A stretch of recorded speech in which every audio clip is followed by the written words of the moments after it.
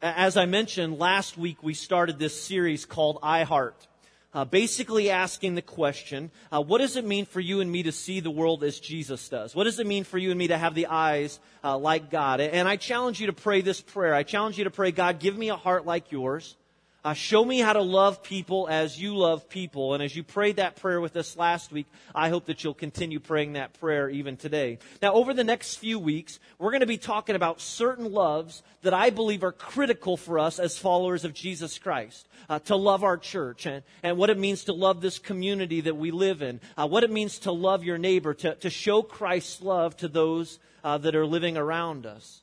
Last week we looked at 2 Kings together, and if you remember our key verse that came right out of this Old Testament historical book, the story was the people of Israel were starving, and 4 lepers to be exact, had wandered out of the camp and come across all of this food, all of these resources, enough to feed the entire city, and they could have kept it all for themselves. But they weren't willing to do that. Look at their response in 2 Kings 7, verse 9. It says, "Then they said to each other, 'We're not doing right. This is a day of good news. This is a day of great news, and we are keeping it to ourselves.'" And what did they do? They went back to the city, and the news was proclaimed all throughout the streets. I mean, what a great reminder to you and me that this is a day of good news. That you and I can have a relationship with God because of what Jesus Christ has done for us. And why would we keep that message to ourselves? Why would we dare keep that message a secret? You know, I have to tell you that of all of my Sundays at Genesis Church, last week was one of my most favorites. And I don't know if you're aware of this or not, but after our second service last week, we lost power to the building. One of the transformers went down, and it's not real bright in here when the lights aren't on, and even when the lights are on. But we took all of these chairs, many of these chairs, and moved them out to the cafe, and we had a great time of worship out in the cafe together. And so it was a great morning with our third service crowd. And then that afternoon, many of you gathered with us at Forest Park, several hundred people that came and braved the heat and ate a little fried chicken. But most importantly, 35 people demonstrated that they've been changed forever through baptism. We want to show you a little review of that. Matthew chapter 4, beginning in verse 18, very beginning of Jesus' ministry. Here's what it says. As Jesus was walking beside the Sea of Galilee, he saw 2 brothers, Simon called Peter and his brother Andrew, and they were casting a net into the lake, for they were fishermen. Verse 19, Jesus said, "Come follow me." Jesus said, "And I will make you fishers of men." And at once they left their nets and they followed him. Now, although fishermen by trade, Peter and Andrew took Jesus' words seriously here. They took his challenge seriously. Jesus was basically saying, hey guys, I understand your skills and your preoccupation with catching fish, but I've got an idea for you. I've got a thought for you. Just hear me out on this. If you'll trust me, if you'll follow me and really try and understand who I am and what I'm about and what it is that I'm calling you to, then you'll do something else than just catch fish. You'll do something else with these excellent fishing skills that you have. I mean, believe me, what I have more in mind for you has greater significance than simply catching fish. Now, Jesus wasn't taking a cheap shot at the fishing business here. He wasn't taking a cheap shot of other similar trades in the ancient world. But I think the point that Jesus is trying to emphasize here with Peter and Andrew, with you and me today, is this: that of all the things that you could do with your life, of all of the jobs that you could seek, all the goals that you could go about achieving, for everything that you could consider ever establishing or accomplishing with your life and with your family, that nothing in all of this world will ever surpass or even come close to the real joy that's found in helping someone else discover a relationship with Jesus Christ. That's what Jesus is saying, that helping people find their way back to God. And in this situation, Jesus is making it clear from the very beginning that a central call on the life of the disciples, for you and me and for this church, would be to help people find their way back to God.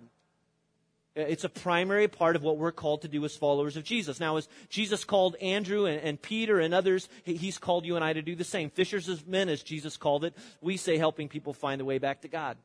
And again, that's the life that God has in mind for each of us. It's a life that demonstrates that people matter to God. And it's where we realize that there's nothing else in this world, there's nothing at all like helping your mom or your dad, your brother or your sister, a son or a daughter, a family friend or a neighbor, discover what it means to be loved by God and that we can have a relationship with Him.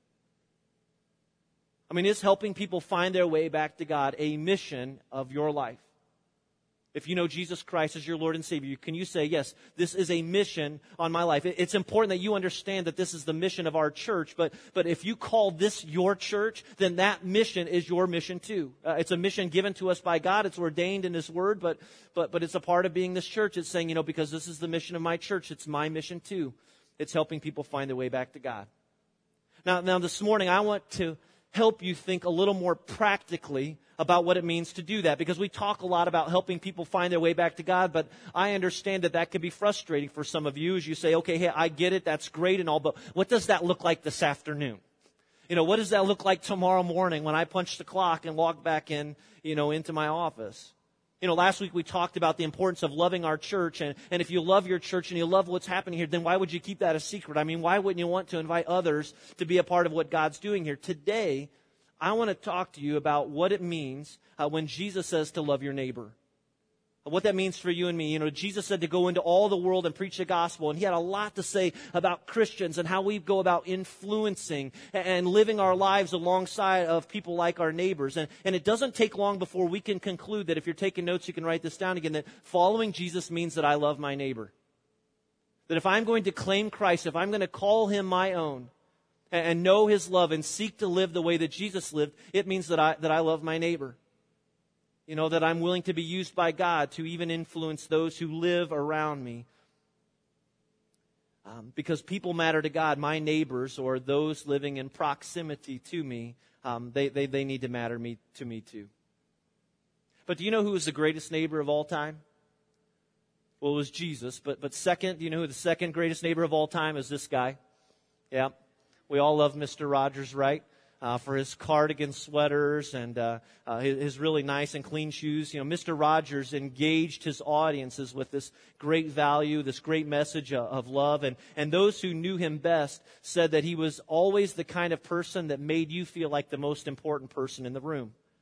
He was a good neighbor. He talked about it on TV, but he lived it in his life too. But let me tell you about another neighbor, another neighborhood. There was an article in the Chicago Tribune several years ago, and it's the story about one neighborhood in Chicago and one neighbor by the name of Adolf Steck. Let me read this for you. It says, for the past 4 years, many of Adolf Steck's neighbors figured the reclusive elderly man had abandoned his neatly trimmed bungalow to the growing weeds and bushes. Over time, his water, his gas, and electricity were all shut off, and for years the mailman bypassed his residence, thinking it was vacant. Once in a while, a neighbor would mow the lawn, knock on the door, and receive no answer.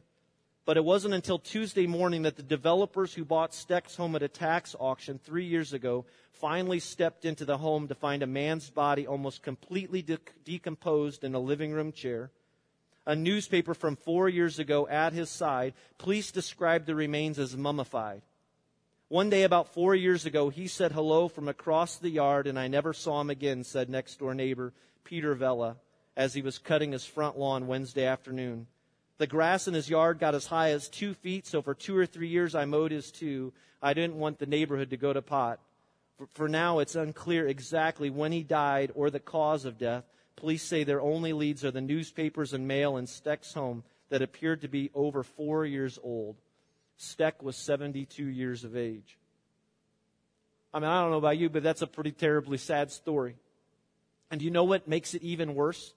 That this same year, another man in Chicago died, and his remains weren't discovered for a few weeks after his death. His name was Richard Engelbrook, and do you know where he lived? Next door to Adolf Steck.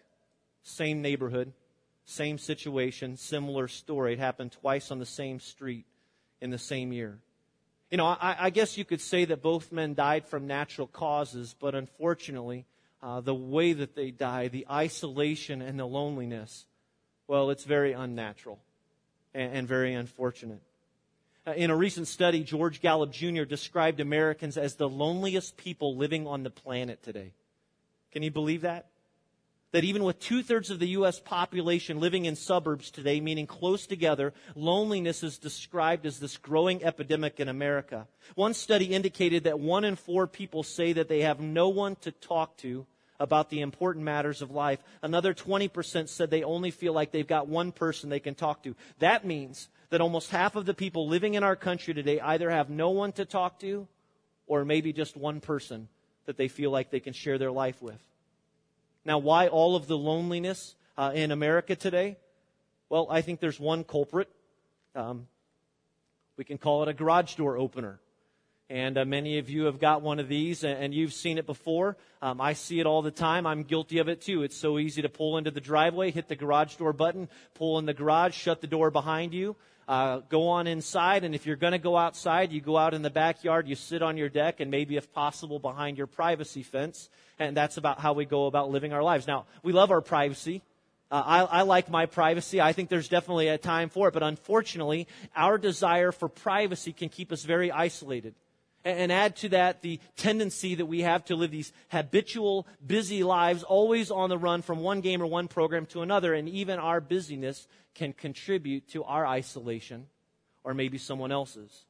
Marla Paul is a syndicated columnist with a major newspaper. And in one recent article, she made a confession that she is a very lonely person. She notes that she got 7 times the amount of mail she normally does for a column, more than ever before. The predominant response that she got from people like stay-at-home moms and even CEOs of companies was, "Me too. I'm lonely just like you." You hit the mark. Now, I wonder how many people live around you and me right now. Maybe on your street, in your dorm, whether it be the mom in a house next to you, the young couple in the apartment next door, or maybe someone that you share a dorm room with, or even a guy in the cube next to you at work. How many of them are dying right now? Now, maybe not in a way, hopefully, that somebody like Adolf Steck is dying, but they're dying financially. Or maybe husband and wife, as they grow apart, their marriage is dying. Or the young kid or the student that doesn't have anyone that's pouring into them or really giving them any quality time, that they're dying. What about a lack of eternal hope? You know, that some of the people that we live closest to, whether they realize it or not, 3 years ago, God called my wife and I, my family, to Noblesville, Indiana, from Louisville, Kentucky. And we were really excited because we've been praying for a move like that. And we feel very humbled to be here, and hope to be here for a really, really, really long time, finish out here. And we just believe that God has called us to Genesis Church, and this is a part of our ministry. But do you know what? We believe that God called us to our street too. Or at least we're trying to understand that. We're trying to embrace that as the call that God has on our life. That God is great enough, that He is smart enough, that He is sovereign enough, that while He had in mind for us this church and this family, that He had the street that we live on in mind for us too. And that part of my ministry and part of my wife's ministry and part of my kids' ministry is to be available, to reach out, to even help our neighbors find their way back to God. And do you know what I'm crazy enough to believe? That I believe that God had in mind your street, your neighborhood, and where you work, the people that you spend time with, that He had them in mind for you too, and He had them in mind for a reason. I mean, where you live, it's not by accident. I mean, God has you are where you are right now for a reason. And for some of you today, part of you discovering your role or God's purpose and plan for your life as a follower of Jesus Christ is acknowledging this, that God indeed has a plan. And part of His plan for you is that you go about sharing His message and His love and influencing others with your life and with your hope.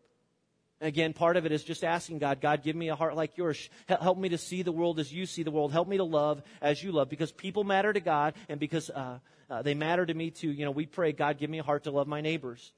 God, give me a heart and a mind to see those people around me and how I can best influence them. Now, for those of you that really want to grow in this area, really grow in a passion for helping people find their way back to God, I can't think of a better place to tell you to start than to start thinking about your neighborhood.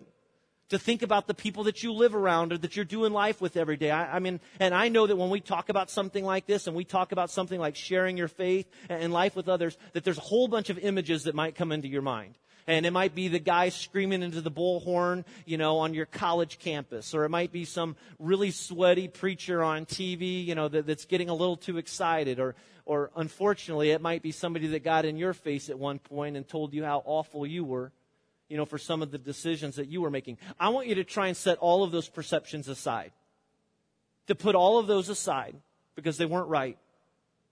But here's what I think, and here's what I know, and here's what I believe, and what I want to encourage you with today. If you're going to impact your world for Christ, if you're going to share this message of love and hope with others, if you're going to influence others, the most effective approach for reaching others today, I believe, is through relationships and friendships. Genuine relationships and friendships with those around you who need to be reached. And it will mean you getting close to others so that they are able to see that you genuinely care about them individually and have their very best interests at heart. It's about earning their trust. It's about earning respect. And so today, I want to challenge you to love your neighbors. I want to challenge you to think about how you interact with them, those in your neighborhood, those you do life with, those that you and I are called to influence, because to believe that God has put you where you are, in your context, in your job, whatever that may be, to believe that He put you there for a reason, and through your efforts and through your prayers and through your sacrifice and your awareness that you might be able to share the love of Christ with others. But remember, relationships are the key. It has to begin with relationships. It has to begin with a genuine effort that we put forward to build friendships with those around us. So what does that look like? How do we make that happen? Well, here's what I want to do. I want to just give you 5 to be exact. It's not a complete list. 5 practical things that you can begin doing even this afternoon as you walk out of here and as you go home. Or 5 things that you can put to the test as you go to work tomorrow. And I've tried to be as practical as possible in this. And again, because I can see how easy it is for us to say, hey, go help people find their way back to God. And you're like, well, I don't know what that looks like. I mean, what does that mean? What am I supposed to do with that? Or we might say, you know what? Go and invite somebody to church. Go invite your neighbor to church. But you're like, I don't even have a relationship with them. And so what right do I have to just kind of step into their world and say, hey, I know I don't know you, but do you want to come to church with me, on Sunday? I mean, that's a little weird in a day like today. And so what's the basis? Again, what does the relationship look like? How can we begin investing in the people around us so that we can influence them and maybe God can do greater things with a relationship like this? So what does it look like? Real practical steps. What are some things you can begin doing even as you leave today? And again, you might have to use your imagination here, because you might live in the country, all right? And so your neighbor might live 3 miles away, or, you might not live in a traditional neighborhood. So let's just all use our imaginations here, even though I'm putting this in a context of our neighborhood. 5 things, 5 practical ways that you can help people find their way back to God, building relationships for the sake of sharing Christ with others. The first one is this. Write this down in your notes. Live in the front yard. Live in the front yard. It's so easy to pull up to the garage and shut the door, isn't it? Pastor Randy Frazee is a popular writer and pastor. He wrote a book where he talked about what started happening on his street when he and his wife made an intentional decision to start hanging out in the front yard at night. And they moved from the backyard and they took their chairs and they just started sitting and hanging out in the front yard. And they encouraged their kids to do the same. And nothing changed immediately.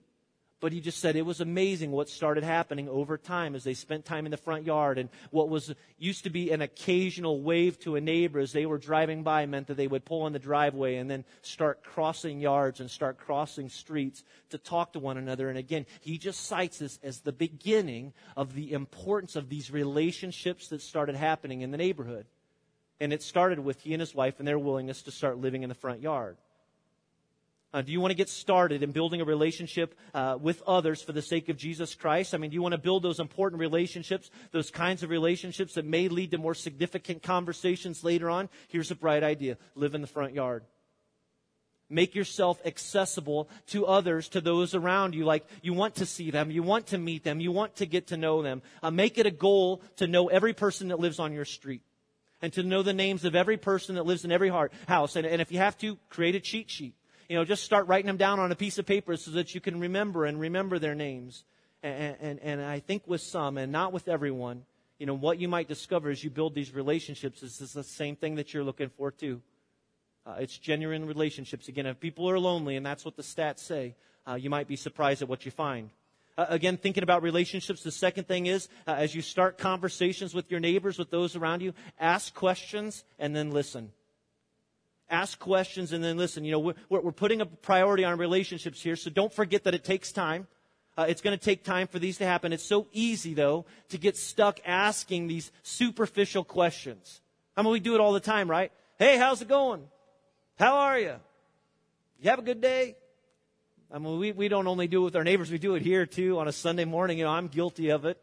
You know, we ask these superficial questions, and we're lucky if the conversation lasts 5 minutes. But remember, it's about relationships. If we're going to share Christ with others, we've got to take the time to invest in the relationship. And so I want to challenge you to think about, investing in the people around you. Take the time that's necessary to really get to know and to build relationships with your neighbors. And if you want this, and you're ready to be used by God, consider asking questions that may lead to some greater conversations. Instead of saying, hey, how are you?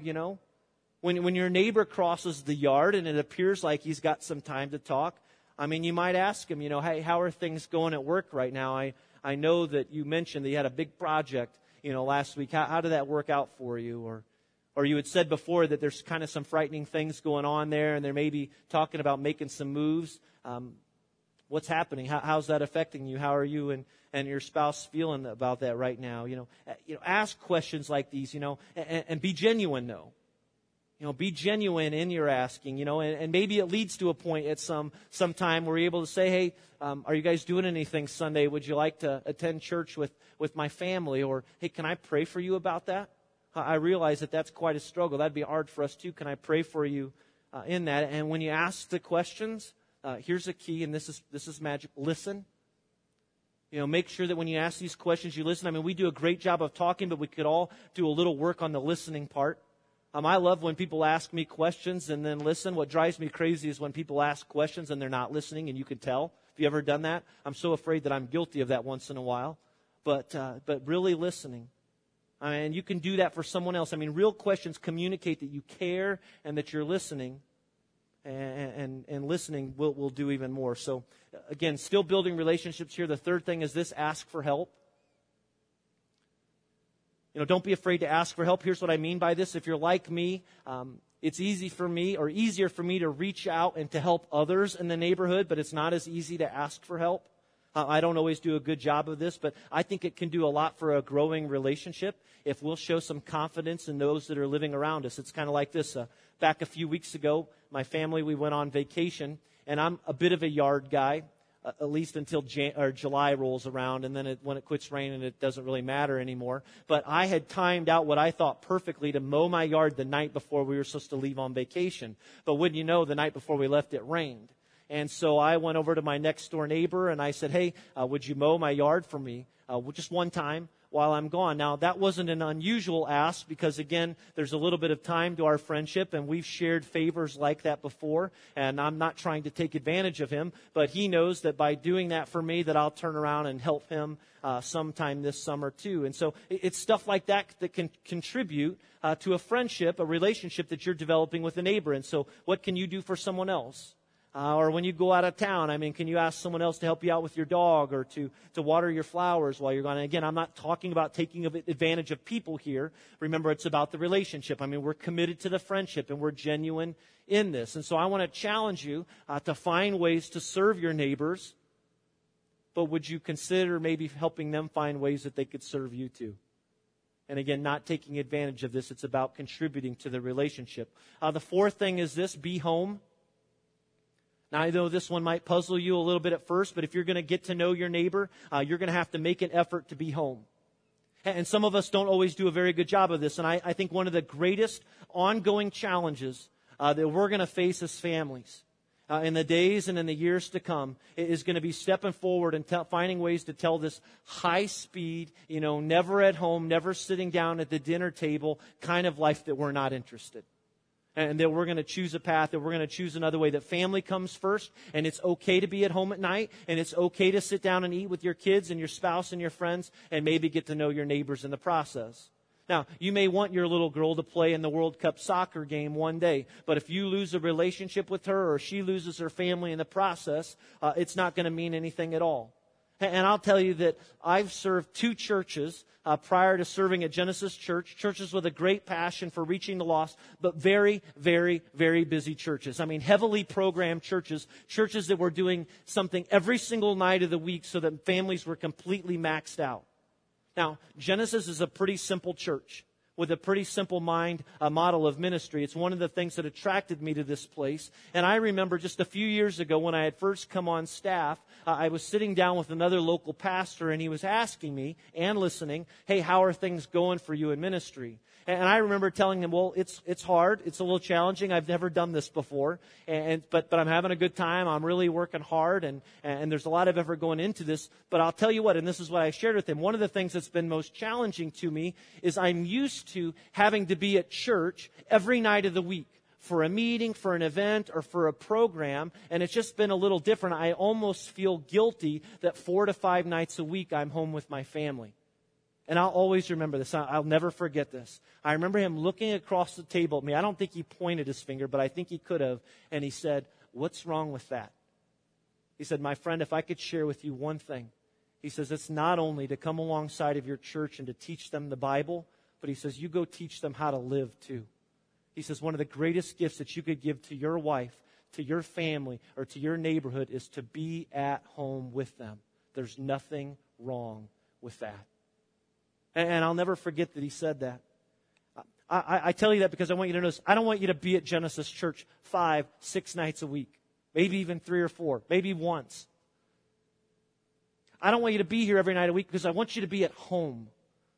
And I want you to get to know the people around you. And I want you to build relationships with them so that you can help people find their way back to God. So that you can be available to your family, but that you can be with these neighbors and these friends too. I believe that it's a part of our mission, and it's so very important. Now, does that mean that I can't let my kid play baseball? No, I don't think it means that. I mean, we got 2 boys that entered baseball this past year. It's tough. It's hard, and because baseball's a little crazy here in Noblesville. But you know what? My wife and I, we didn't really discover this till the end of the season, unfortunately, but we're ready for it next year. We're going to make sure that we make baseball part of our ministry. So that as we're out and we're sitting with these new parents and these new friends, that we're taking advantage of those times to build relationships not only with those kids, as I serve as one of the volunteers, but just along the sidelines too. And so you can even take opportunities like that to build relationships. The last thing quickly, share a meal. Throw a barbecue. You know, going back to biblical times, sharing a meal with someone was a really big deal. I mean, if you follow Jesus, you'll follow a lot of the controversy that some of these meals that he shared with others created. And as you think about building relationships with other people, I want to invite you maybe as you leave today to think about sharing a meal with a neighbor. Is there a barbecue that you could put together where you could sit down with another family or a single mom or a single dad, inviting them over, sitting out, you know, even on the back deck. If you've got neighbors over, you can sit in the back, but you're sitting out in the back and maybe you're eating a chicken leg, not the same one, sharing a rack of ribs or something. Again, just investing in the relationship. You know, these 5 relational things that I'm giving you this morning, they may not seem like a big deal, and you might walk away from here, and you might continue in, or you might put some of these to practice, and I hope and pray you see some results, but I have to tell you, it may take years before anything comes from them at all. But the question that I want to ask is, but would it be worth it? I mean, would it be worth it to be sitting around the table one day and you're chewing on an ear of corn or something and you got it all over your face and all over your hands, and this guy who was once an unknown neighbor to you, who you could now say has actually become a genuine friend, a guy that you've never had a spiritual conversation with before up to this point, all of a sudden across the table from you says this, hey, can I ask you a question?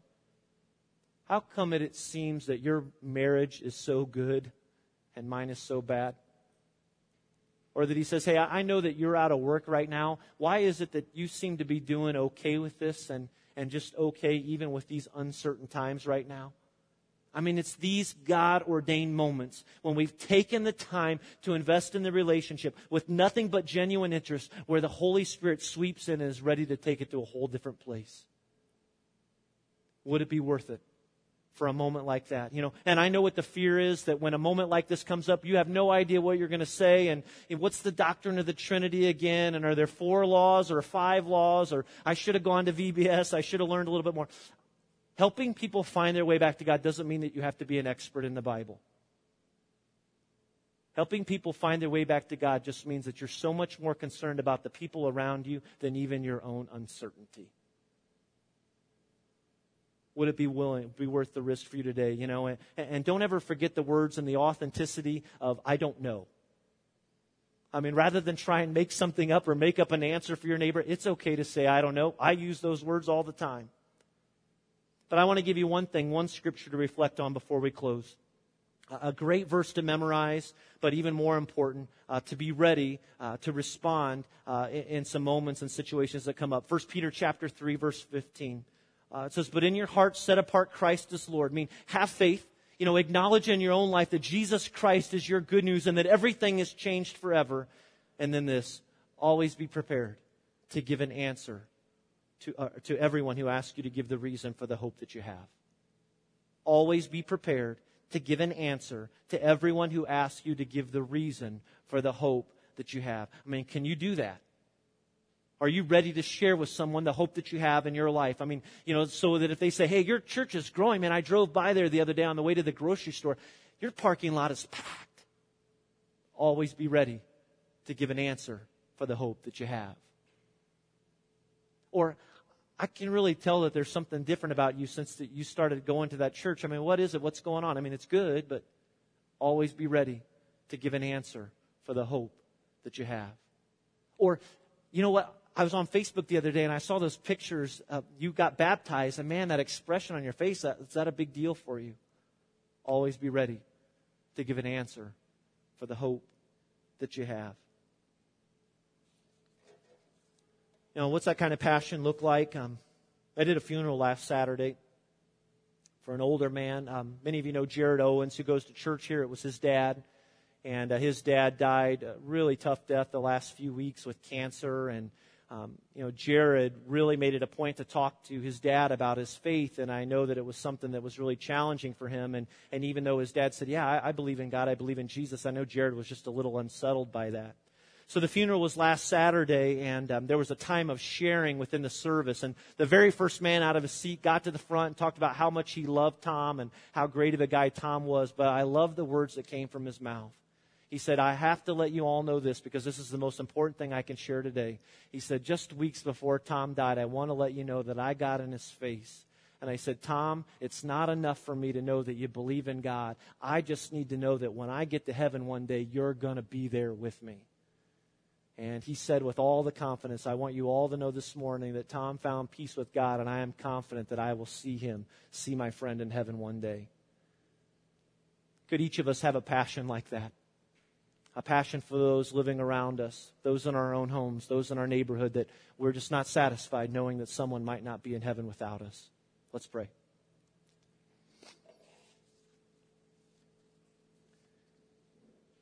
God in heaven, I pray that you would continue to show us what this looks like, what it means to help people find their way back to God, and even this morning as we think about what's it mean for me to love my neighbor. And as we pray, with your heads bowed, I guess one of the things that I want to challenge you to think about is rather than necessarily even trying to get your mind around your whole neighborhood or all of the people that you know or all the people that you work with, is there one person? Would God put one name or one face on your mind this morning? And I would say that, could that be enough for you right now to just say, everything that I can, everything that God will enable me to do, I'm going to pray, I'm going to act, I'm going to share in such a way to really be a great influence to this person. God, show us what that looks like. Show us the next steps to take even as we leave this place. And to have the faith to believe that all things are possible, that we can help people find the way back to God. And God, as we prayed last week, we pray again that you would give us a heart like yours to love as you loved, so that we can follow you. We can live as Jesus would have lived, as he lived. In Jesus' name we pray. Amen.